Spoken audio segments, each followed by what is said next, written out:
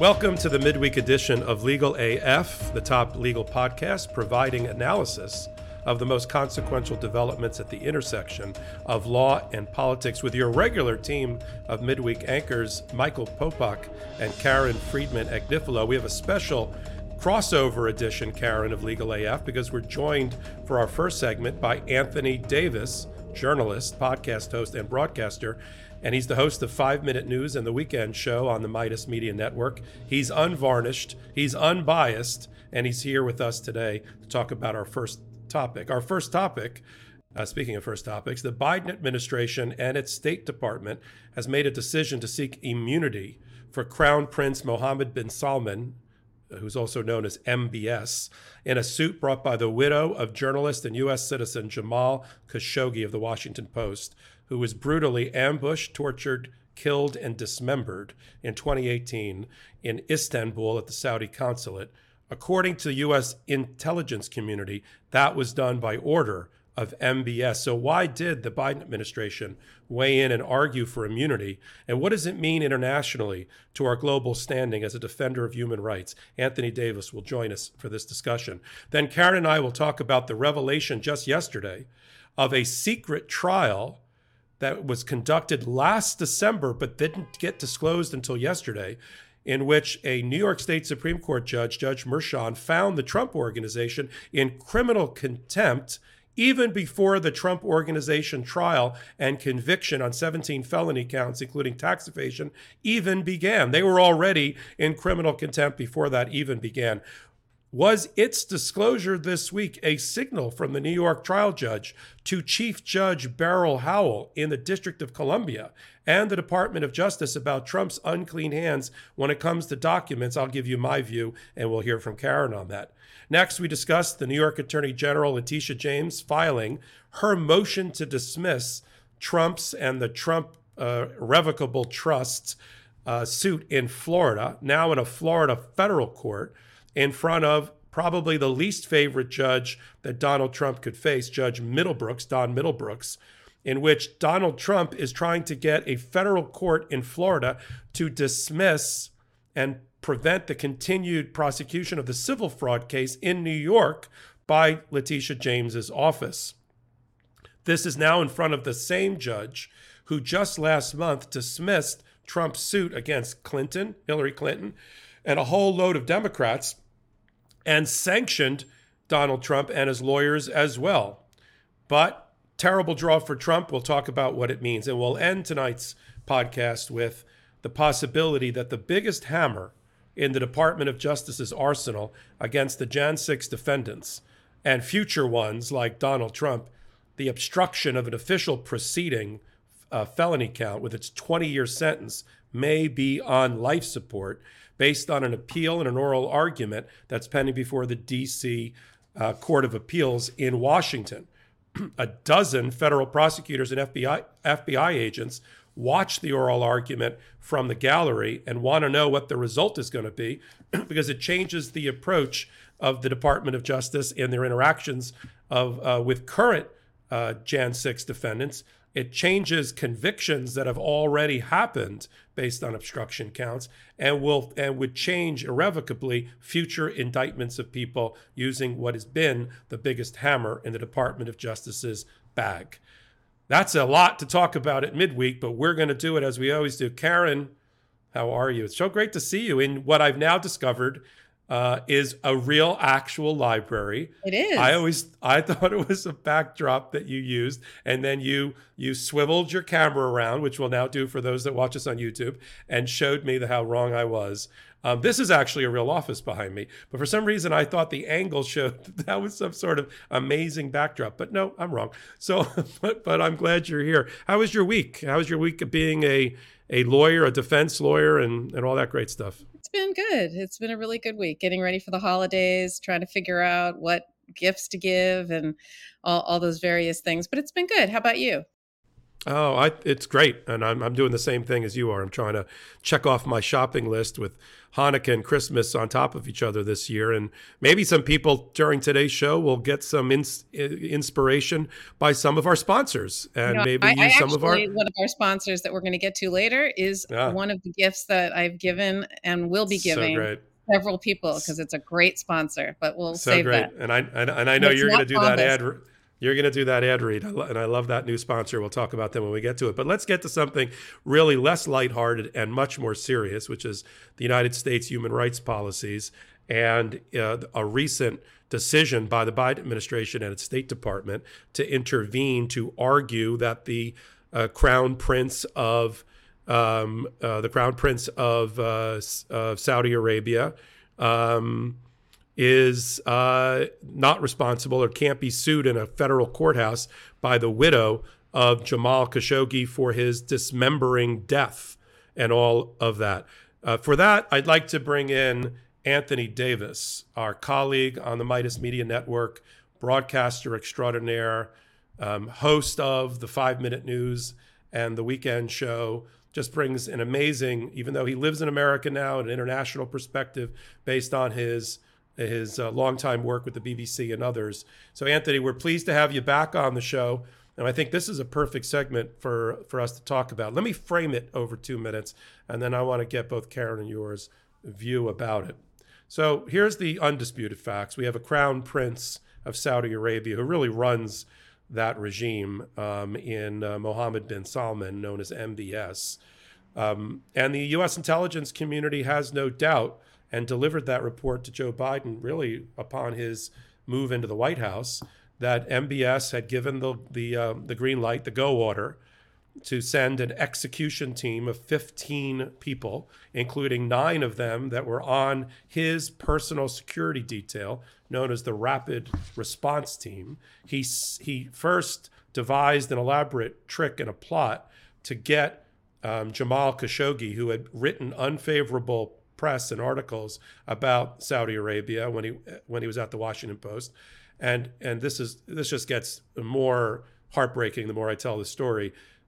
Jamal was about to get married, eventually married, who is now the plaintiff in the case against Saudi Arabia, a woman, and needed certain paperwork from Saudi Arabia, which he had left behind living as an expatriate in the United States years ago. When MBS, according to the intelligence community, learned that he needed this paper, the plan was hatched to trick him into getting back onto Saudi soil, in this case, the consulate sitting in Istanbul. And when he got there, of course, ambush him, not give him the paper he was looking for, instead torture, kill, and dismember him, literally, while he was there, and his fiancee, then wife, never got to see him ever again. And so that happened in 2018. And since then, there's been this litigation that was started by his fiancee, or now wife, actually, in federal court in District of Columbia.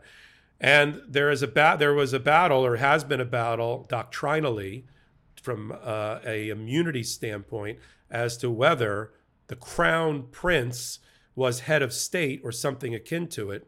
Because if he wasn't head of state or something to the equivalency, then he would not have immunity. But if he was head of state, he would have immunity. And that goes back to a long line of State Department policies and positions that the United States has taken, almost in an unbroken chain of precedent, about no matter how heinous the crimes, if the person that did it is a head of state, he's not going to be able to be sued in the United States for that. And so for a long time, the timing of this is important, for a long time, it was suspect whether the crown prince, being just the crown prince, not head of state, would be able to successfully argue that he had immunity. And given the strategic geopolitical importance, apparently, of Saudi Arabia to America through every administration, not only because of oil and its OPEC role, but also because of its geopolitical situations and its location in the military world, and as a buffer against other regimes, especially as it relates, for instance, with Israel. Let's be honest. The U.S. government has made a devil's bargain a long time ago with Saudi Arabia, and Biden appears to have been in no position to not honor that bargain. But the State Department made a decision to wait as long as they could to weigh in until the Saudi family, led by MBS's father, made a decision at the very last minute, literally the day before the federal judge ordered that the State Department file its position on immunity. The day before, King Salman, the father of MBS, stripped off one of his own titles, that of Prime Minister, and gave it to his son, thus cloaking him in immunity, because the State Department already made clear that Prime Minister is a head of state and would enjoy immunity. It's fishy. It happened apparently with the United States' I don't know about endorsement, but at least with their sanctioning of it. And we need to talk about it because we talk about hard things on Legal AF. Let's bring in first Anthony. Anthony, what did you think about all this, and what's your perspective about the Biden administration and the timing of waiting for the Crown Prince to be given a better title? I think it's less about the Biden administration and it's more about the United States of America, because this probably would have happened with whichever administration would be in. And as you know, Trump did a whole bunch of arms deals with Saudi, including one for around $350 billion just halfway through his presidency. I mean, it's not just fishy, this decision to kind of take the king's role, because of course the king automatically becomes the prime minister in Saudi Arabia. That's kind of how it works. So to strip the king of his own title and to give it to his son in this way and suddenly make him prime minister, of course the only reason they did it was because of this, so that he wouldn't be accountable. Even though the king had already taken responsibility for they said we take responsibility for this crime, but then they don't expect for anything else to come from that. And so this is really more about the relationship between the United States and Saudi Arabia, or Saudi Arabia and the rest of the world. I don't think it's specific to Biden. The issue with Biden is that he made a promise that he wouldn't sell any more arms to Saudi Arabia. He called them a pariah. He had all this rhetoric leading up to the election. He did stick with it. And now, obviously, as time passes and there's deals to be done and money to be made, it's yet again the United States putting the dollar above human rights and above a moral compass. Yeah, I think you put it perfect there. Let's bring in the former prosecutor, Karen Friedman Agnifilo, for her views of, Biden's ultimately making that hard decision, but making a decision to allow this to happen. I don't think anybody should think this was like Sleepy Joe asleep at the wheel and he got outfoxed by Saudi Arabia. I don't know how involved we were in the decision making, but the State Department was waiting an awful long time until the very last moment to give the Saudis time to give the title that was necessary to MBS. What do you think, Karen, from a prosecutor standpoint as well? Yeah, so there's all kinds of immunities, right, that we afford people in the United States and elsewhere. One of them from the criminal side is, for example, diplomatic immunity.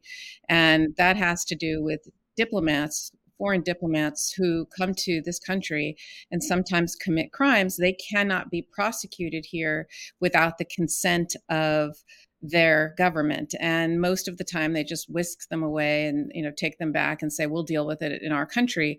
And the reason we engage in these types of agreements with countries is because when we have our diplomats that go on foreign soil, we want them to be afforded the same courtesy, frankly, because as we all know, there are laws all over the world that are very different than ours.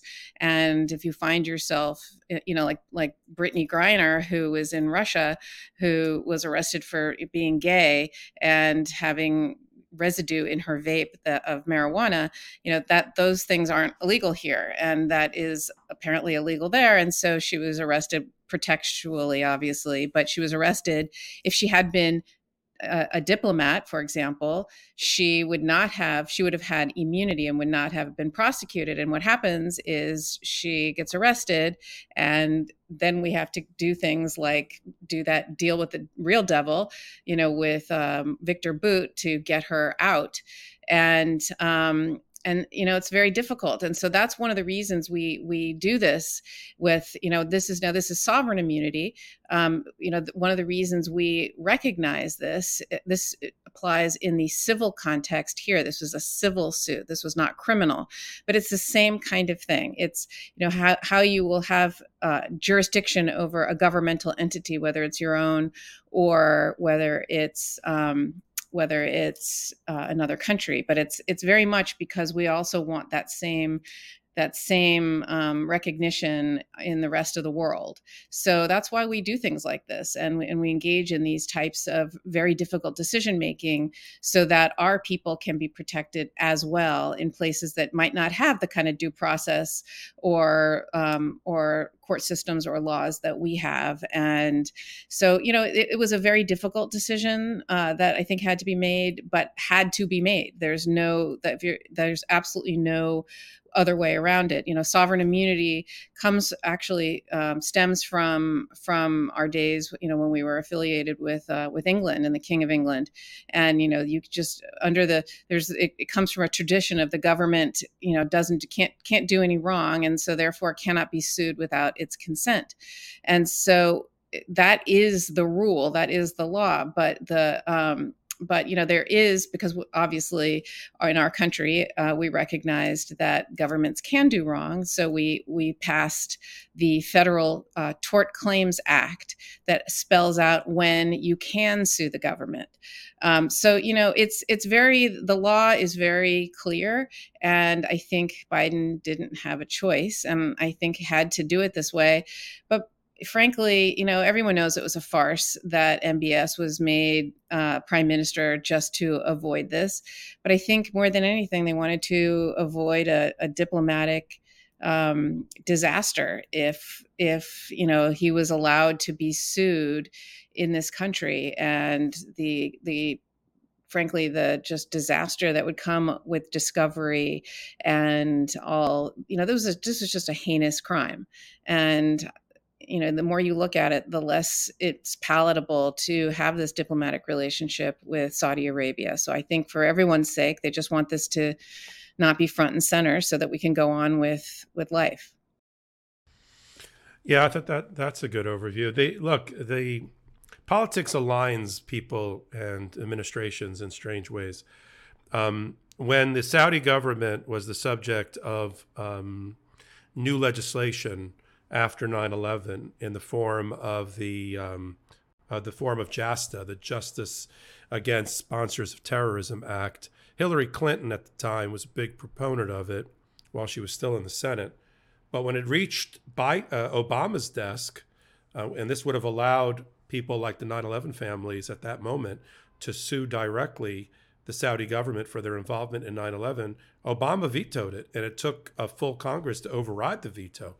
And so, people, if you just take one thing out of context, you could say, Obama was against the 9/11 families. But there are these more complicated geopolitical issues, especially around Saudi Arabia, that come into play. And unfortunately, I think what's left for people like Khashoggi's wife is going to have to be an act of Congress that somehow overrides and allows for this particular immunity to be removed and to allow her to have a continued suit.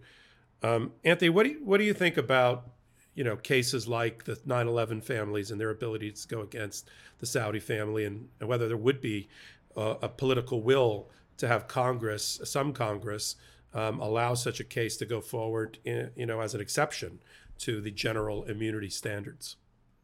I think the US would just love all of this to go away, wouldn't it? Because, ultimately this is not something that the prosecutors want to deal with. It's not something that politicians want to deal with. It's the kind of unfortunate nature of geopolitics where you need to do business with countries that are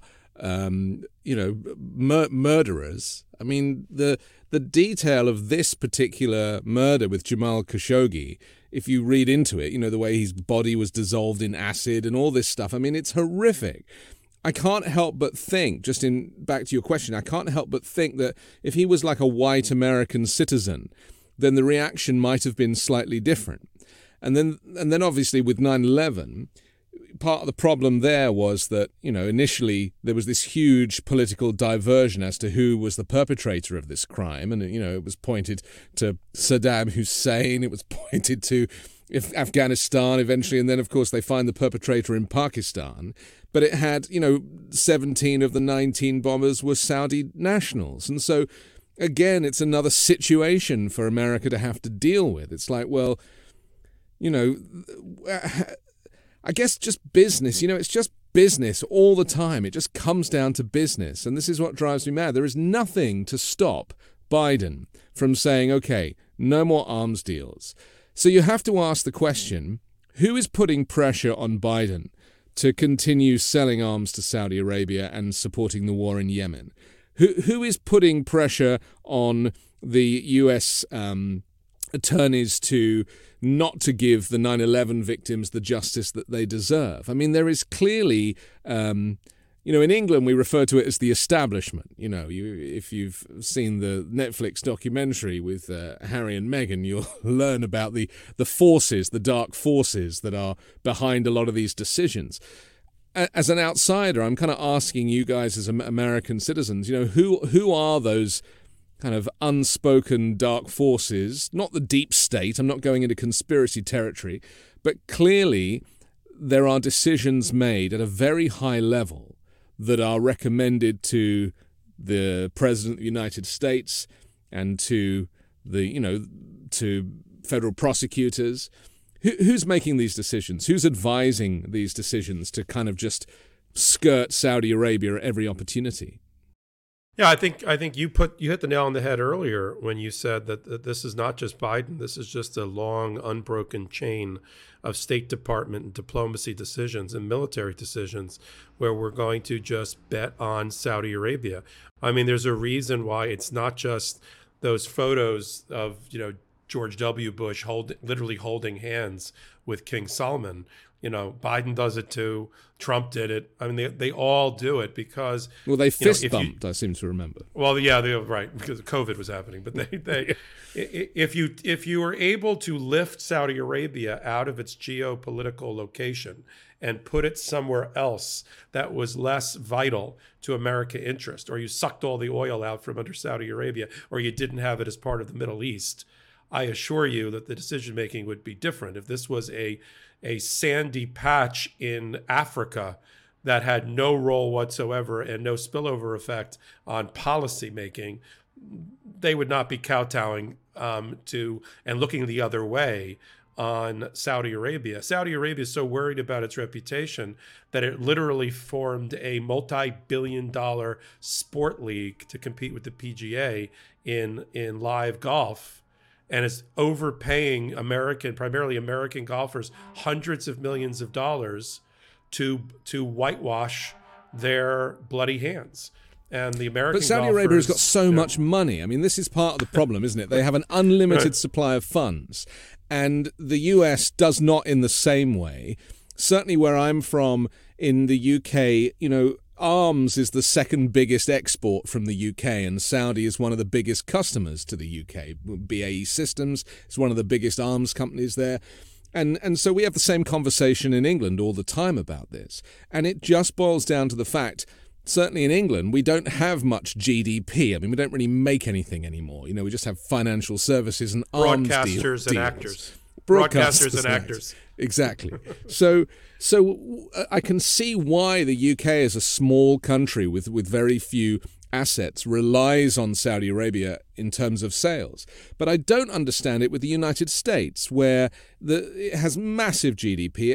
It has a huge opportunity to kind of, build in America, hire in America, make in America, and yet it's still relying on these kind of these deals to sell tanks and missile systems. Yeah. I just don't get it. I don't think it's that, but I don't think it's necessarily GDP driven. If they weren't sitting on top of oil wells and in control in part of OPEC and OPEC Plus, and they weren't so important to our democratic ideals in the Middle East. That's what I think it is. And our strategic relationship with Israel, which is important for anybody that doesn't think it's important. Just go to Israel and you'll understand almost instantly the importance of Israel to our American foreign policy and democracy having any role at all in the fabric of the Middle East. I think it's that. The extra, I almost said shekel, the extra dollar that the America makes from selling arms, they could do without that. They can make it up somewhere else. But I don't think you can turn your back. If that is your foreign policy, which it has been for 60 or 70 years, then you have to hold your nose, which is what it appears every administration does.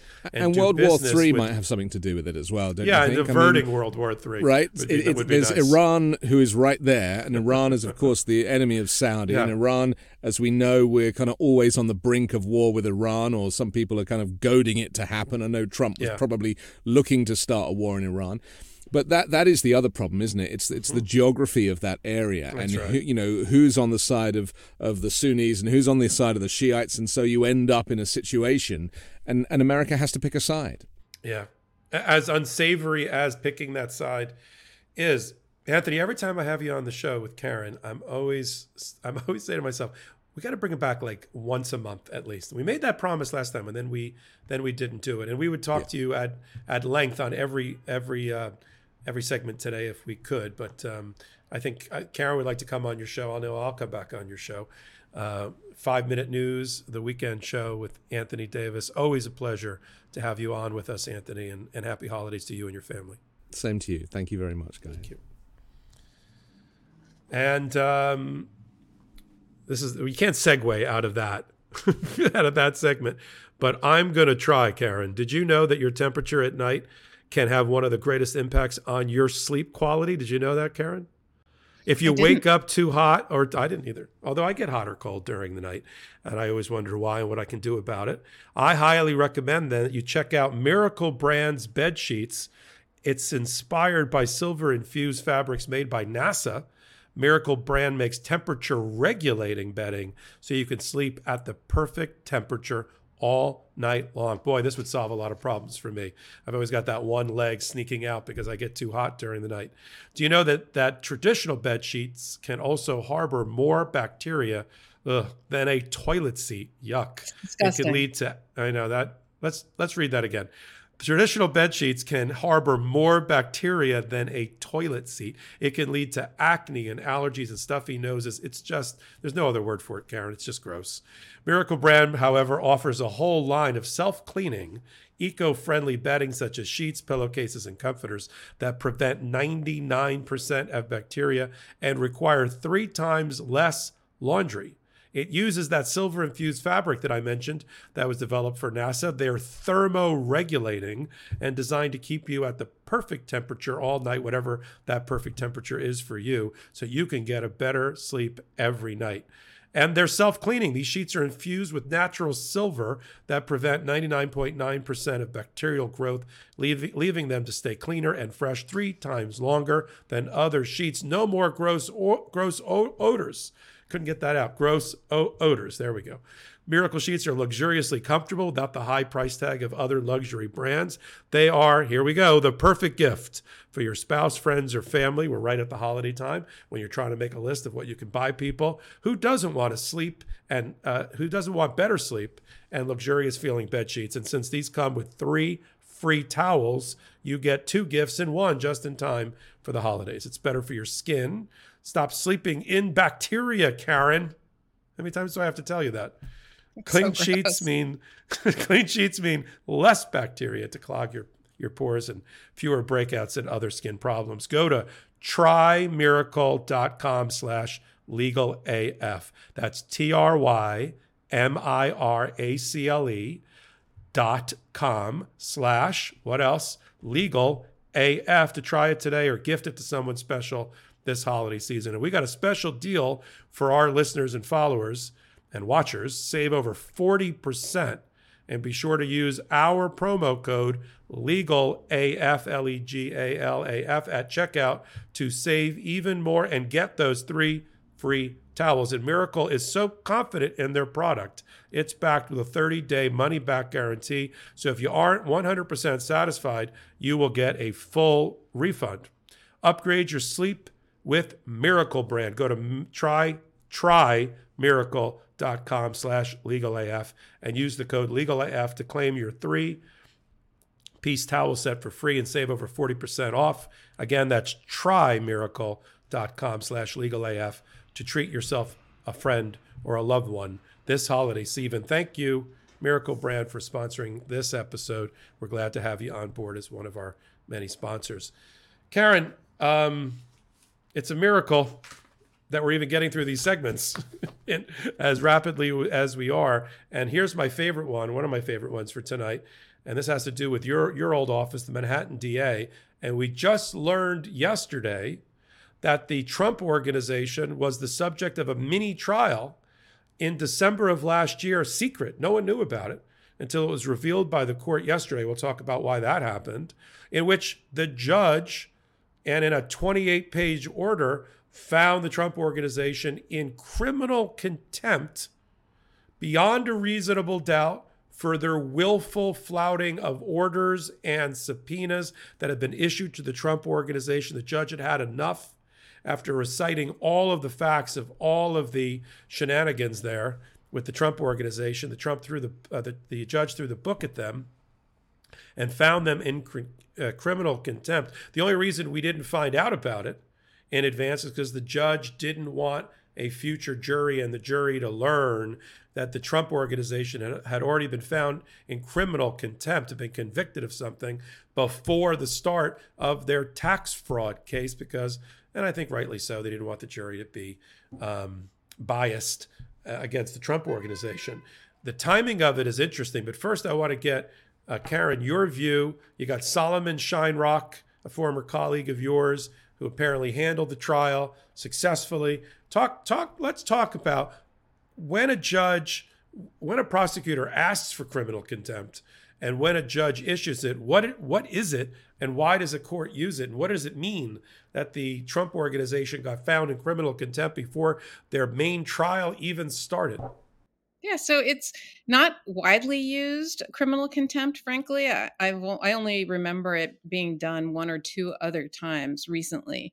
And it's something that is done when somebody willfully disregards court orders. And so what was happening at the time is Solomon Shinerock, who was an assistant district attorney in Manhattan investigating the Trump Organization, what they were doing during the investigation is issuing multiple grand jury subpoenas. And if everybody recalls, the grand jury is a secret proceeding.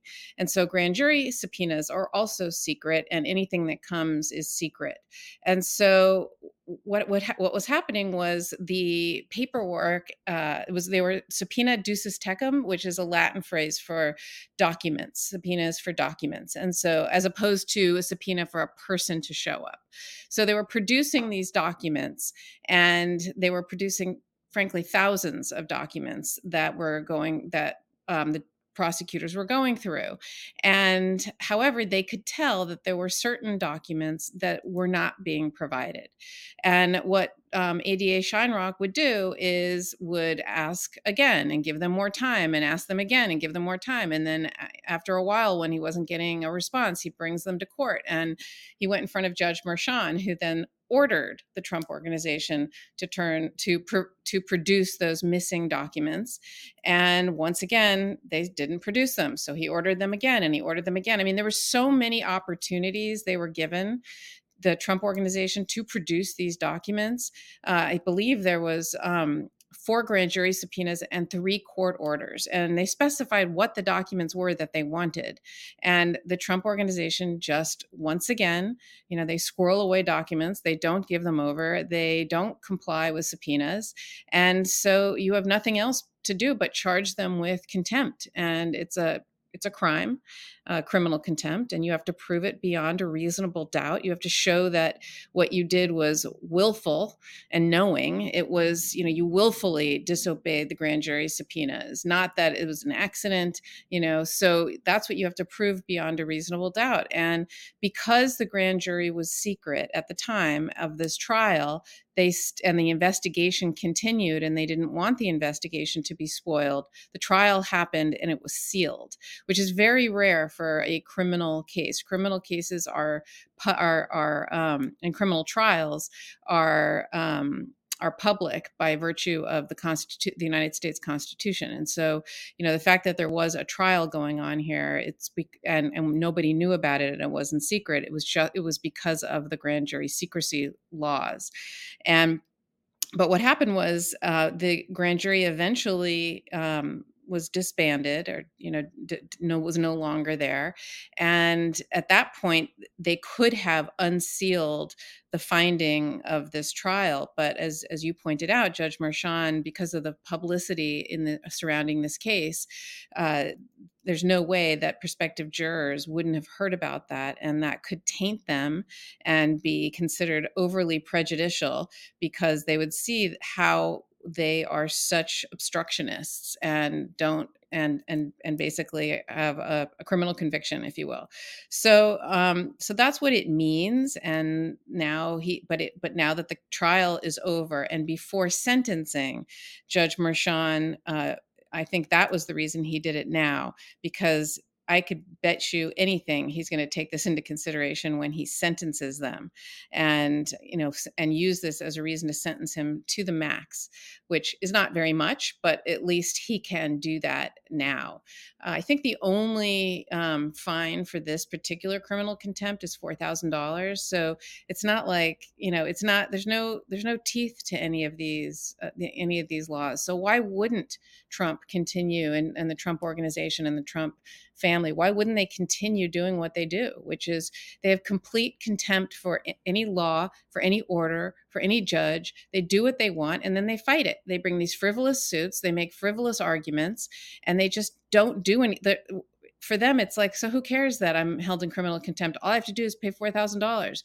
What they end up doing is they end up delaying things, and they end up just using the court system for their own benefit. And I just think at a certain point, it's outrageous to see how they just do not follow the law. And the fact that we have somebody who's running for president and who was president, who just flagrantly does not follow the law, is just, I can't wrap my head around it. I don't understand. There's just no respect for the rule of law. And this is just yet another example, just the willful disobeying of court orders to turn over documents in a criminal investigation. And that's what they did. Yeah. Here's my view. The fine is ridiculously low. I don't even know why Merchan only issued $1,000 for each violation. Your old office asked for $60,000 a day, and he certainly was empowered to do more. But just a couple of points of clarification, not to your analysis, but just for our listeners and followers. The reason the Trump organization was being subpoenaed and it wasn't being done through some other way, is because technically the entity that was convicted, the two entities that were convicted of the 17 counts of tax fraud and business record fraud, was not the Trump organization. It was the Trump Corporation and the Trump Payroll Inc. And so the Trump organization, which was their parent company, but through which these two companies, they did all their business. That's why they were being subpoenaed, as opposed to having documents produced some other way in the process. I think this was yes, it was important to get this out in the public record, as Judge Merchan said when he finally, after a year, unsealed a partially redacted version of the 28-page order. But I think this is also, as you said, this is Trump just thumbing his nose time and time again. But if Merchan hadn't released it now, the Department of Justice would have been in the dark just as much as the public was. It's not like the Department of Justice has a secret, line into all court systems and all sealed documents and knows everything that's going on in an omniscient fashion all over the country. It was news to the Department of Justice that the Trump Organization actually got to the level of so pissing off and flouting the orders of a sitting judge that a criminal contempt trial was held. This will help, and conviction was obtained. This will help the Department of Justice and ultimately Chief Judge Beryl Howell, who just last week took a lot of flack for denying the federal Department of Justice's motion for contempt on very similar, eerily similar issues. This is the pattern that we see with Donald Trump. It's he doesn't appoint on purpose a records custodian who becomes responsible under oath for certifying the search for documents that was done, that it is complete under penalty of perjury. None of the lawyers want to now step into that and vouch for their client because they know their client's not trustworthy and their own law license can be jeopardized. See 4 other lawyers who have or are about to lose their law licenses, including Rudy Giuliani just up the street in Washington, D.C. So the lawyers don't want to do it. Nobody wants to volunteer to be a records custodian for Donald Trump. There's no more dangerous spot to be in than to be his records custodian. Donald Trump doesn't want to do it because of all the criminal implications of signing something. So he doesn't. So he didn't do it in New York. The records custodian that he did appoint was basically useless and had misled the court, a fraud on the court in his own testimony in that court.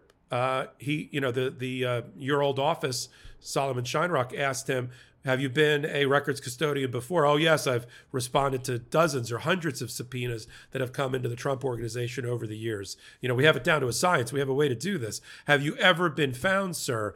Has it ever been found that your conduct in being a records custodian fell short of the requirements and you were punished or penalized? No, never. Well, the reality is he had been, and the Trump Organization had also been in trouble before in responding to other subpoenas in other cases. So you have the same thing going on in Judge Beryl Howell's courtroom on the grand jury subpoenas. Nobody wants to be a records custodian. Nobody wants to vouch for Donald Trump and an adequate search having been done of all of the places under his dominion and control looking for documents. And so now the Department of Justice can wave around Judge Merchan's ruling and say, Judge Howell, you should know, if you haven't seen it already, that the Trump Organization, led by Donald Trump, was convicted of contempt. This is now on the books for every war. Criminal contempt related to their document production conduct. Isn't that the same thing that's going here? And that'll ring a bell for this judge and future judges, whether it's the Georgia judges related to Fani Willis's prosecution or anybody else. It is now stamped indelibly like a scarlet letter on the Trump Organization that they have been found in criminal contempt related to documents in a very important case that led to 2 major subsidiaries being convicted of 17 counts of fraud. So it sounds like you were as surprised as everybody else was that this got released a year after it happened, right? Yeah, I had no idea. I mean, I was completely surprised by it, but I agree with you that this is very much to other judges who are also being the referee over whether or not documents have been produced, and to show the willfulness of the fact that they just thumb their nose in the face of the rule of law. So I agree with you. I think this is as much for other judges. Look, frankly, I think it's relevant for the Mar-a-Lago document case as well. It's very much his MO and his people's MO of what they do. So I agree. That's Beryl Howell. Yeah, listen, judges don't sleep in hyperbaric chambers or under a rock. They read the papers. They see the media. I know Merchan knew that Beryl Howell just denied a motion for contempt, and he probably rang a bell in his head and said, I'm sitting on a criminally convicted Trump Organization on some of these very, very issues. Trial is over. Maybe it's time for the public's knowledge and justice, which is what the judge said as his rationale for releasing it now. And I agree with you. It's both sentencing and a clarion call to other judges, and now an indelible stamp on the Trump Organization that they can't be trusted. And it's now been so proven in a court of law on document issues. There comes a time in the show when sometimes, Karen, I am just inclined to treat you like royalty. I mean, I try to treat you like royalty as a co-anchor anyway, like Lady Karen, something like that. Wouldn't that be great if you could be Lady Karen? That would be absolutely amazing. I would love it's my dream actually to have that title, right? To be royalty. So, we have a really interesting product from one of our sponsors. It's called Highland Titles. Scotland is unusual in that it has legally defined in the Land Registration Act of 1979 a souvenir plot of land. These plots of land are so small that their value is solely commemorative or sentimental. They're a novelty, and you can buy them as a gift because these plots cannot be registered with Scottish Land Registry. There's no conveying of the land. There's no solicitors or land taxes involved. And even though these plots cannot be registered in a conventional way, customers can obtain a personal right of ownership, and it's a valid form of ownership which can be passed on to future generations. So what can you do with your 1 square foot of Scottish land? What can you do with your what? I was just asking myself, Karen, what can Highland you do with Titles, your one? It allows you to style yourself as a lord or lady or laird of your estate. And each luxury gift pack comes with a personalized certificate which displays your new style and identifies your unique plot number. You can also look on Google Maps and see your plot of land. So it's not too late for Christmas because you can actually download your personalized certificate after checking out and use the discount code LEGALAF to receive 25% off at www.highlandtitles.com. I actually, after seeing I've seen this before, and I've thought it was really interesting. And so I actually, one of my very close friends, today is his 11th birthday. And right before we started taping, I went on there and I did this for him, and I'm going to present him. He's Laird Alexander, and I'm going to present this to him. This is so great. He's going to have that. I think this is a fantastic idea. I absolutely love it. I with Meghan and Harry so quickly giving up their titles, I think it's great that you can, through this Highland Titles company sponsor, you can get a title, you can buy a title and get a 3.3 times 3 size plot of land. Great for the holidays, all the holidays, Hanukkah, Christmas, or whatever you celebrate, or just to give a fun novelty gift to a friend. Am I going to have to start calling you Lord Popak? You mean again? No. No, although I do like Lord Pope. I do like the sound of it, and I think this is a very fun sponsor for us to have and really welcome them to the show. Let's turn to the other reason that people love our show is our analysis of legal and political issues. Let's talk about the New York Attorney General, Letitia James, and doing battle, not in New York, not where she should be doing battle, where that has jurisdiction over her and her case against Donald Trump and all of the little Trumpettes, all the little children of Donald Trump, in the civil fraud case brought under her very broad powers, unique powers as the Attorney General of New York, to go after people and individuals who are continuing to commit fraud in the state. And our statutes here, specifically 63-12, give her extraordinarily broad and muscular powers against a company that's been accused of fraud, even in the civil context. Well, Donald Trump doesn't like the way that case is going, and having already lost in a New York State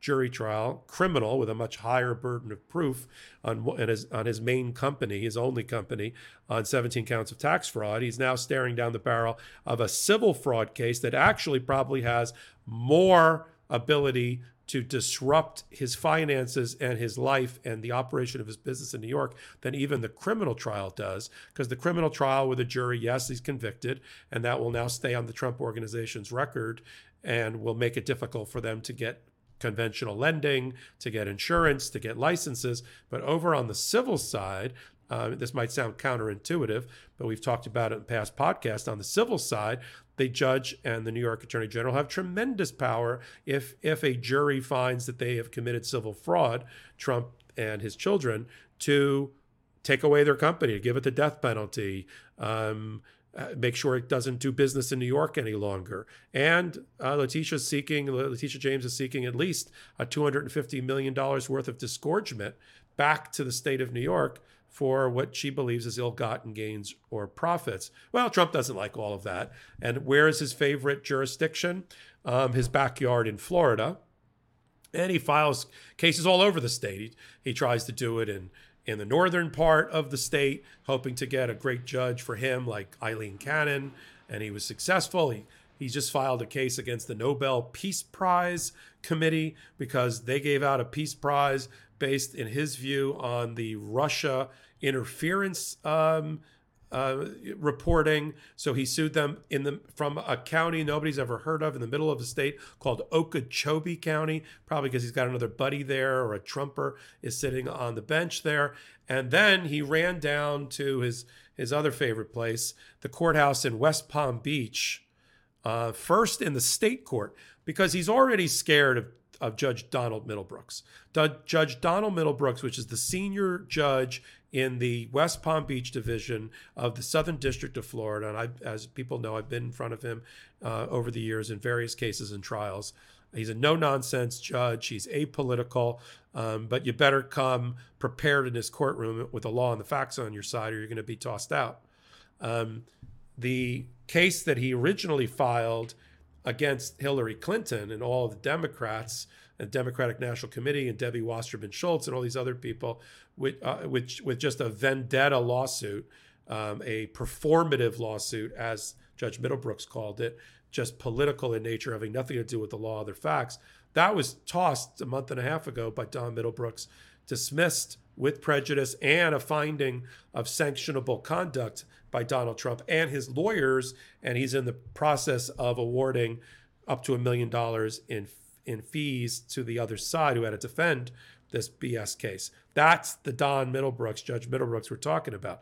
Donald Trump decided that he was going to try to drag Letitia James, the New York Attorney General's office, all the way down to Florida and a Florida courthouse and try to argue there that she doesn't have jurisdiction over his major asset, which is his trust, which he formed, where apparently all of his financial assets are sitting, and trying to get a Florida judge to interfere with the New York judge and the New York powers and put a stop to the civil fraud case in a New York courthouse. Even the first listener, the person who's only listened to the show for the first time today, is probably saying, how does a Florida court have jurisdiction over a New York court's proceedings? The answer to that is it doesn't. But Donald Trump, trying to avoid Don Middlebrooks for the second time, filed it in state court at the courthouse across the street from the federal court, hoping to God that he would get a more favorable audience. But I guess what he didn't bank on was that Letitia James would immediately, based on the filing of a one-page document, which gets the case removed and brought from the state system over to the federal system, and then randomly assigned to Don Middlebrooks. Karen, you got Don Middlebrooks sitting over there. You got Letitia James having filed her recent paper. What do you make of all this? And what do you think Don Middlebrooks is going to do with his second bite at the apple of Donald Trump and his attempts to involve Florida courts in New York civil fraud cases? Does that count as a related case because it's Trump? I don't think so. I don't think it's the party that makes it related. It would be if it relates. I think the way the related party part goes on the civil cover sheet in this matter would be you'd have to reveal the existence not of a prior case involving Donald Trump, but it'd have to be involved in some way overlapping with the prior case, which this one does not. Yeah, so interesting. So I think it's clear he's going to throw this out and say, we don't have jurisdiction over this. Go to your own federal court in New York, or go deal with the judge that you have in New York. I mean, this is so clear that he's just trying to use what he views as more favorable judges in Florida to evade New York law and get better rulings because he doesn't like the ones that he's gotten in New York so far.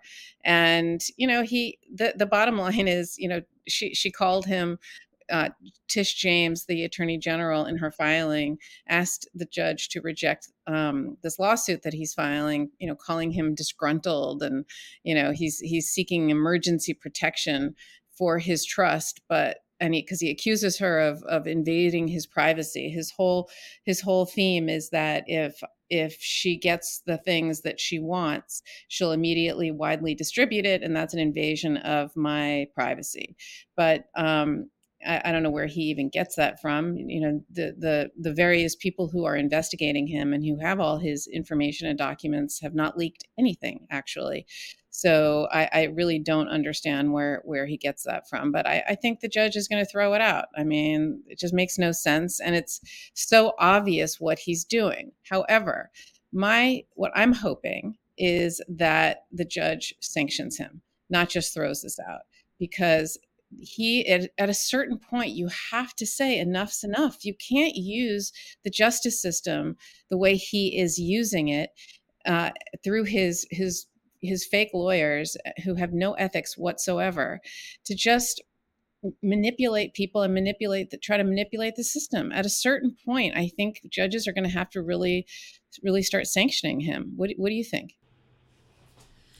Yeah, I think Don Middlebrooks is going to be hard pressed to find that there was any merit to the filing of this case. This is a whole nother crop of lawyers we haven't heard about before that are sitting in Tampa, but that's not the brains of the operation. There's been a lot of reporting that Boris Epshteyn, a lawyer who's on the radar for the Department of Justice and a target of their investigations, he's like the new consigliere for Donald Trump and he kind of practices all the dark arts related to him, and he caters to Trump's darkest instincts. And he's the one against, apparently, the recommendation and strongly held belief by other lawyers like Eric Corcoran and Jim Trusty and the other ones that are handling matters in New York, not named Alina Habba, that this was a terrible strategy to try to file a case down in Florida, which they did the night before the major hearing in front of the Judge Engoron in the civil fraud case. It was terrible. It looked bad. It allowed Letitia James to point fingers at it and talk about, of course, we need an injunction and a financial monitor in place, Your Honor. Look what they just did. They're trying to use their trust in Florida to deny this court somehow to have jurisdiction over all of his assets. I think it only reinforced and strengthened Letitia James's hand in that hearing. It was a stupid timed filing. If Boris Epshteyn is responsible, it was a terrible strategy.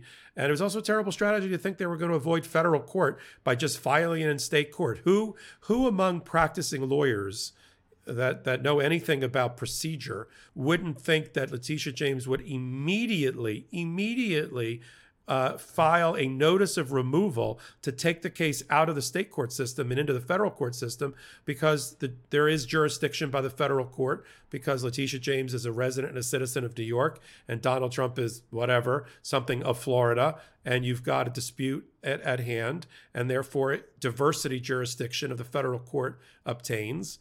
And the little so they got great press the first day because it got filed in state court. It immediately got sucked over, and then as fate would have it, Trump gets the worst pick possible in Don Middlebrooks. So to answer your question, I totally agree with you. I think Judge Middlebrooks not only dismisses the case, he ultimately sanctions the lawyers again and Donald Trump with "here you go again," citing back to his own opinion and ruling in the prior case. That's where the related part comes in. Don Middlebrooks doesn't have to forget or have amnesia about what happened in his courtroom in another case involving Donald Trump. And this can start. Everyone's like, why isn't he found to be a vexatious litigant? Well, you're starting to build a record of being a vexatious litigant who files meritless cases, especially when it's in front of the same judge. Now it's going to be 0 for 2. So I think we're going to see a very strongly worded ultimate ruling. Middlebrooks, to sum it up, is not going to exercise jurisdiction over the civil fraud case in New York. He is not, because he can't issue any orders in any way impairing the ability of the New York judge, his colleague in New York, to not hear the case, the jury not to hear the case, or Letitia James, New York Attorney General's office, from trying the case or prosecuting the civil fraud case. Nothing. There's no power over it whatsoever. And this made up thing that you talked about, Karen, that to give some sort of good faith, although I don't think it's good faith, argument that Florida has some sort of jurisdiction over the case because of the existence of the trust in Florida, because they'll reveal things in the public and embarrass me. That's not good enough. A, as you said, it's never happened. That office doesn't leak at all, and B, it's not proper grounds for jurisdiction. So we will follow that case closely. Can I ask? Lady Karen, yes? Can I ask you two questions? Yes, sure. Number one, can you define for everybody what a vexatious litigant is? And number two, going back to the Khashoggi thing that we were discussing, let's say sovereign immunity wasn't a thing, how would the plaintiffs there have jurisdiction since the event happened? Because I know some of the defendants were dismissed who weren't sovereigns for lack of jurisdiction. How did they have jurisdiction over MBS if there was not a sovereign immunity question? Yeah. If you know. Yeah, I think it has to do with the definition. I think if you look at the Foreign Immunity Act, which defines all even though it leads in the title with immunity, it defines jurisdiction, and there are exceptions to it that were made after JASTA, after the 9/11 families moved for an exception for them, in which, in certain circumstances, even if the bad act, the murderous act, happened on foreign soil, that's okay if it was targeting an American citizen. So the hook is that Khashoggi was an American citizen who had been tortured and killed on foreign soil. So it doesn't have to happen in America the way the expansive immunity statute works, as long as, now, if it wasn't a U.S. citizen, I think, if let's say a Canadian living in America had this happen to them, I'm not sure they'd be able to use U.S. law to find that jurisdictional hook.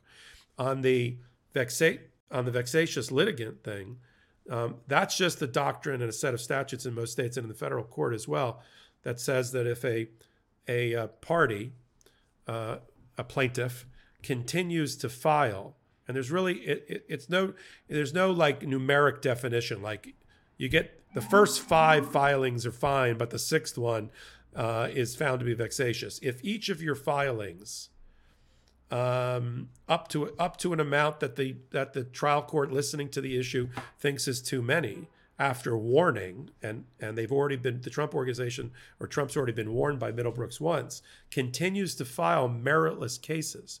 Now, usually it's on a same or similar set of facts, or same or similar claims. It's just like the pro se jailhouse lawyer who keeps filing over and over again things. It's usually people that aren't represented by counsel who just continue to file at the clerk's office petitions and motions and all of that. And this is a way for the court, using its inherent authority, to say, you know what?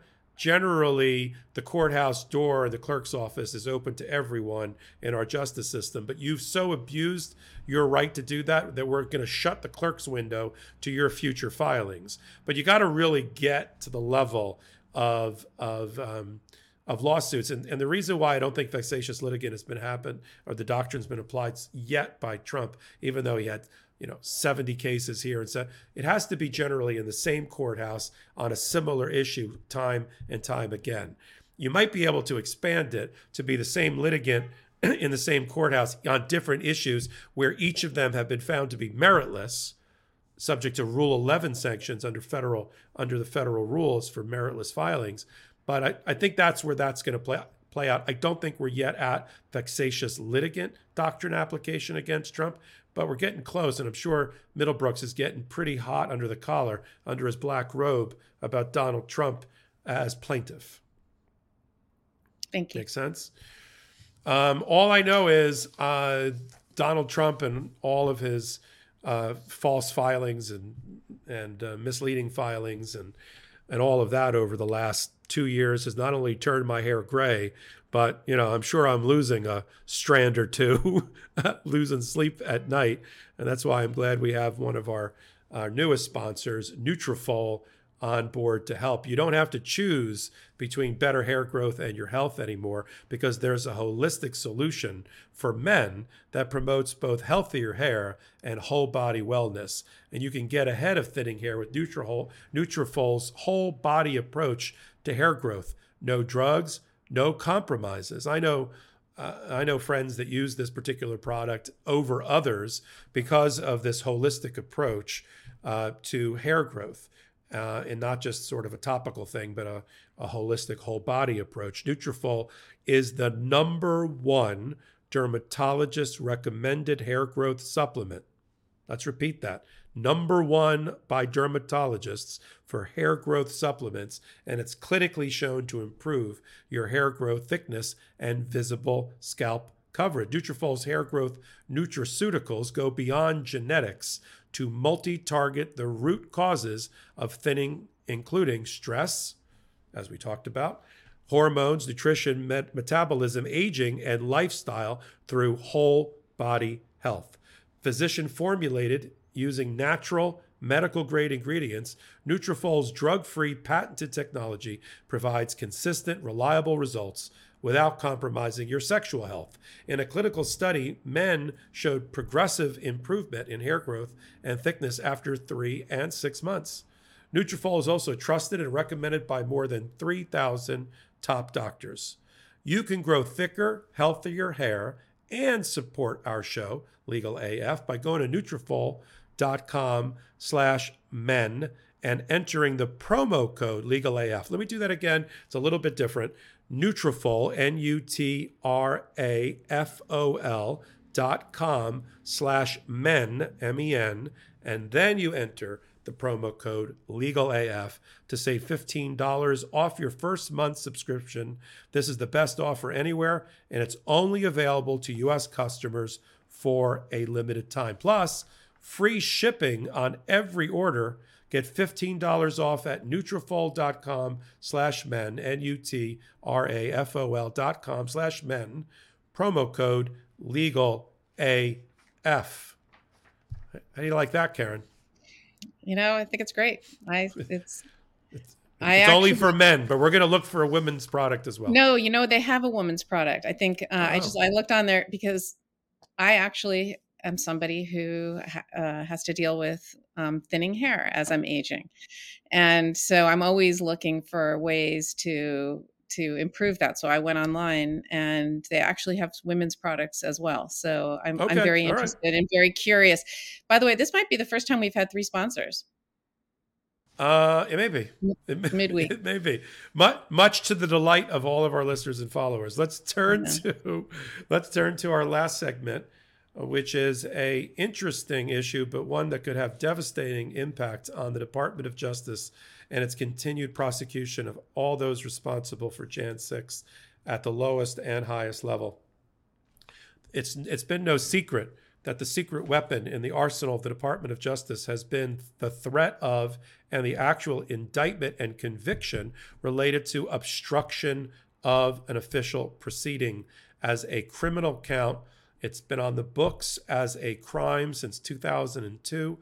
It was passed in the aftermath, that law in the aftermath of the Enron scandal. We have so many scandals today, including FTX and all of that, and Bernie Madoff and the collapse of all these companies. But back in the day, in the late 1990s and early 2000s, Enron went down, and that resulted in a whole bunch of legislation being passed by Congress, one of them being obstruction of official proceeding.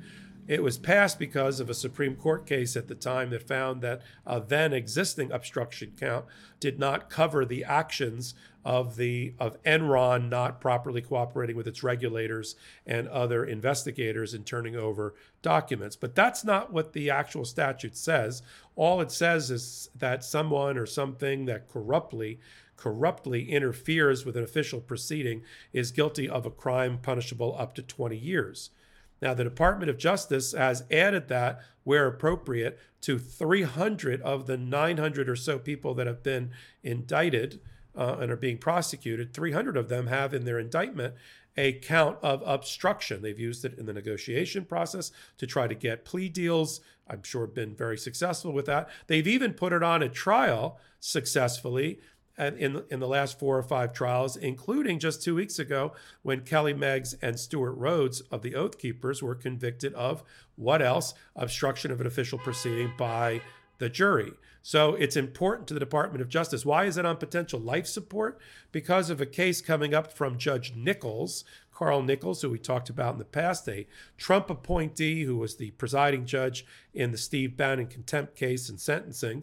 Judge Nichols stepped kind of off sides. It was the only federal judge so far to have ruled in the District of Columbia that the obstruction charge was improper because by its terms, it doesn't apply to the facts of January 6th. Specifically, Judge Nichols back in March ruled in a case involving Grant Miller, so U.S. versus Miller, that the government would have to dismiss that portion of the indictment on obstruction of an official proceeding, because unless there was evidence, and this is a Nichols view, that Miller interfered with the actual documents of the ballots of the electoral counting, then he wasn't interfering with an official proceeding by just attacking the Capitol to try to stop the count.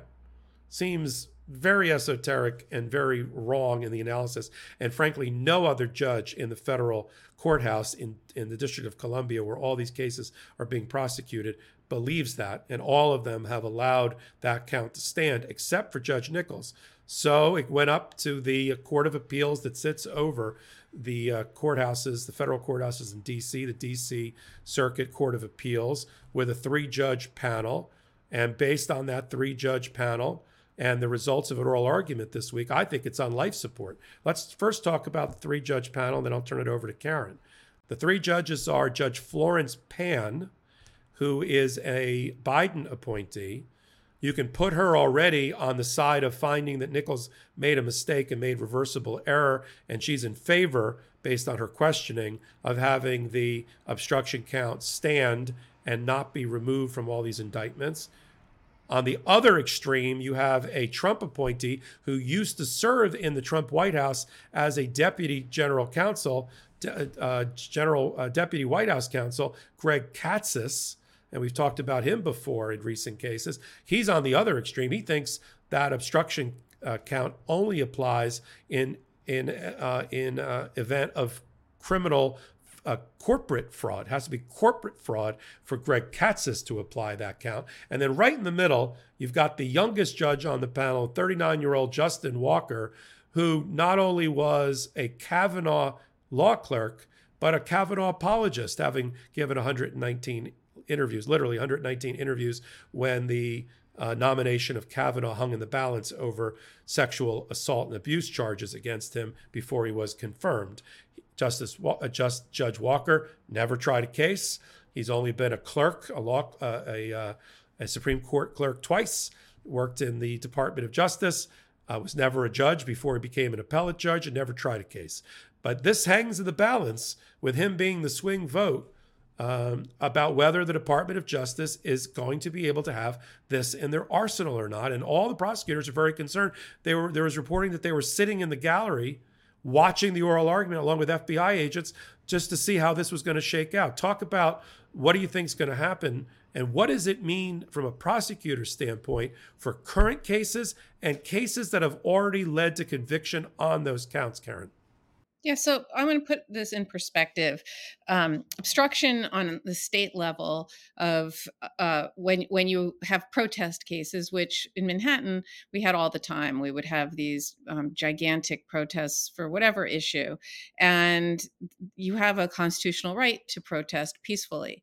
And even if you are blocking the Brooklyn Bridge or walking in the street without a permit, nobody would arrest people because they were executing their constitutional right peacefully. So even though they're technically breaking the law. And so the only time people would get arrested for doing it is when they take it a step further. So when, for example, there was a whole Occupy Wall Street thing going on here where lots of people were basically living in a park and in one of our parks, and they refused to leave. And so for a long time, the police left them there and allowed them to be there because you can exercise your constitutional rights. But at a certain point, they can order you to leave. And what some protesters will do is they'll do things like chain themselves to a tree or to a fence or together and then refuse to move. And at that point is when they can get arrested and charged with a crime, because at that point they're obstructing, something. And it's in New York, they call it obstruction of governmental administration. That's an A misdemeanor. So it's a very low level crime. What was happening when there was Black Lives Matter protests in New York, there were thousands of people who were getting arrested because they were doing things like looting. They were, breaking into stores and stealing things.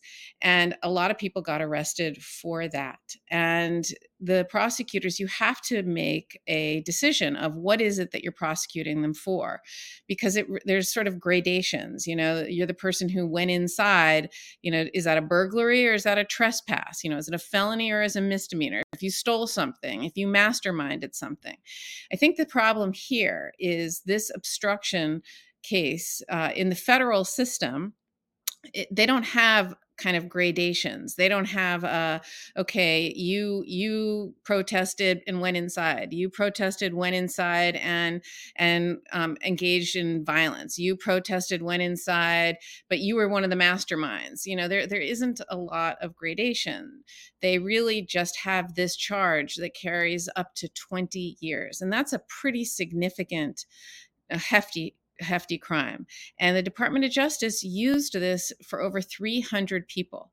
And I think that is what is going to get them potentially in trouble, because I think the judges are going to say, these Trump appointee judges in particular are going to say, you know what, you went a bridge too far. If you'd saved it for the people who were like the masterminds, like the Stewart Rhodes, who, orchestrated this, or Donald Trump, frankly, who is the person who planned it and executed it and cited people and did it, that's clearly, in my opinion, obstructing an official proceeding.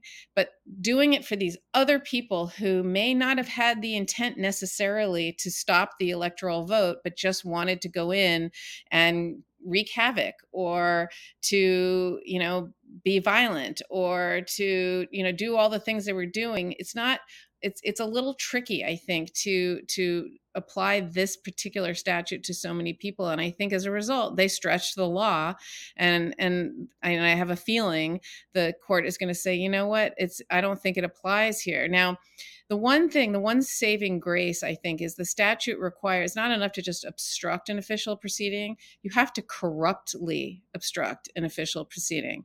And the corruptly means you have to have a criminal state of mind.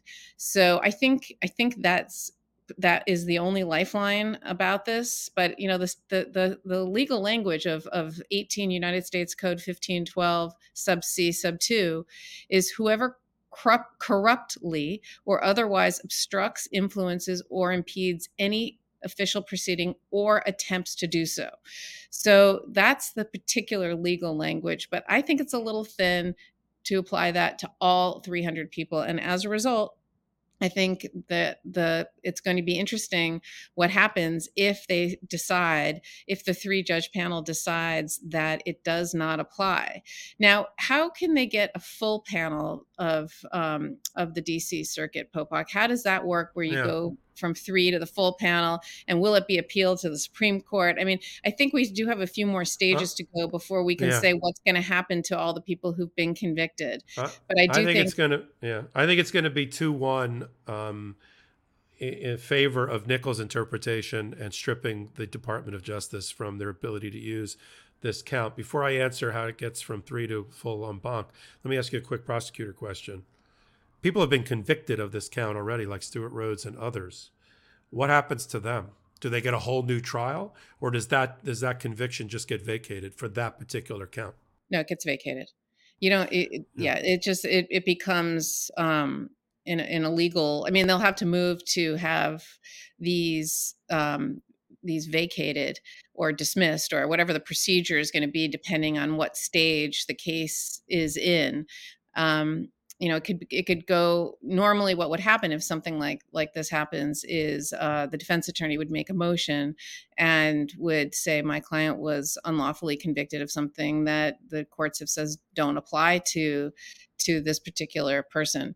The prosecution can either agree or disagree, and the prosecution could potentially say, okay, I agree, and we'll join in this. Or they could say, you know what, his conduct actually does, this person did alter a document, so it still stands. And then you'd have to have some kind of a hearing to determine that. Now, I think it's going to also depend on if someone pled guilty versus if they had a trial. If someone pled guilty, they'll probably be able to get their plea back. Or if there's another charge, they'll let them plead to the other charge. I mean, it really procedurally will just depend on what state people are in, given the stage of their case. I think that the Department of Justice will have no choice but to ask for en banc consideration, because the numbers are in their favor. There's more appointees by Democratic presidents to the D.C. Circuit than there are Republican. That's the one area that Trump wasn't able to overly impact, even though he got the Supreme Court and a lot of other appellate places. The D.C. Circuit was not one of them, and I think they'd have a better shot at it. They make a request, and there's a vote, and there's a vote before the vote to decide whether there's going to be en banc. And if there's going to be en banc, which is all of the judges of the D.C. Circuit hear it again, including the ones that just heard it. And then if there's a majority decision from it, doesn't have to be unanimous. If there's a majority decision from it, they can overturn the 3-judge panel. And then, of course, you're off to the U.S. Supreme Court, and Lord knows what they're going to do. The swing vote is really Wilson. Walker, I'm sorry, who was a Kavanaugh guy, a Kavanaugh clerk. And that's why I think, Walker took such offense during the oral argument at Nick Smith, the advocate for the Jan 6 defendants, because Nick Smith said, well, where are you going to draw the line?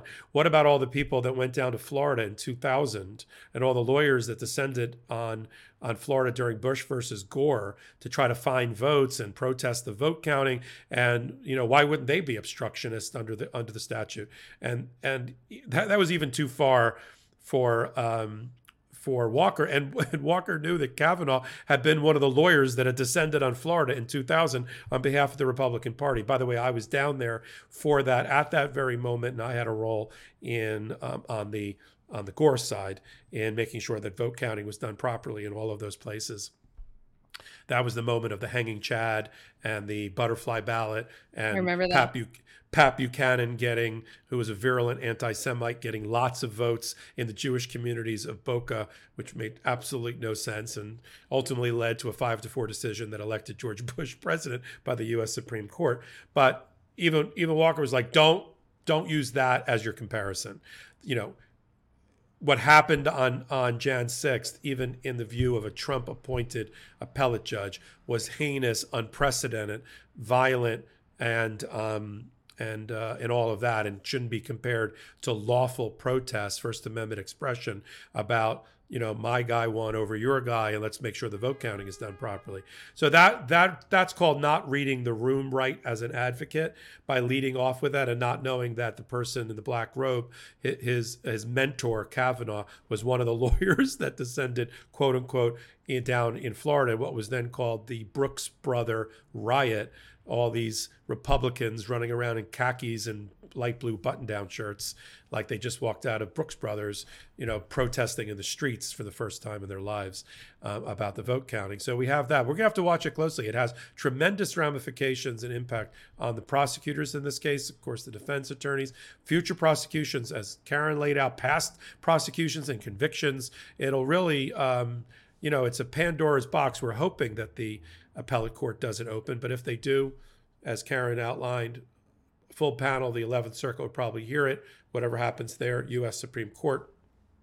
And now the Department of Justice has to, continue to assess whether they want to have that as a charge in their indictment and double down on it, or they want to, like you said, remove it and only use it in certain circumstances. But I don't think the certain circumstances are whether somebody touched a ballot or not. First of all, there's no evidence that anybody got into the chambers to actually touch an electoral ballot that was being counted at the time it was being counted.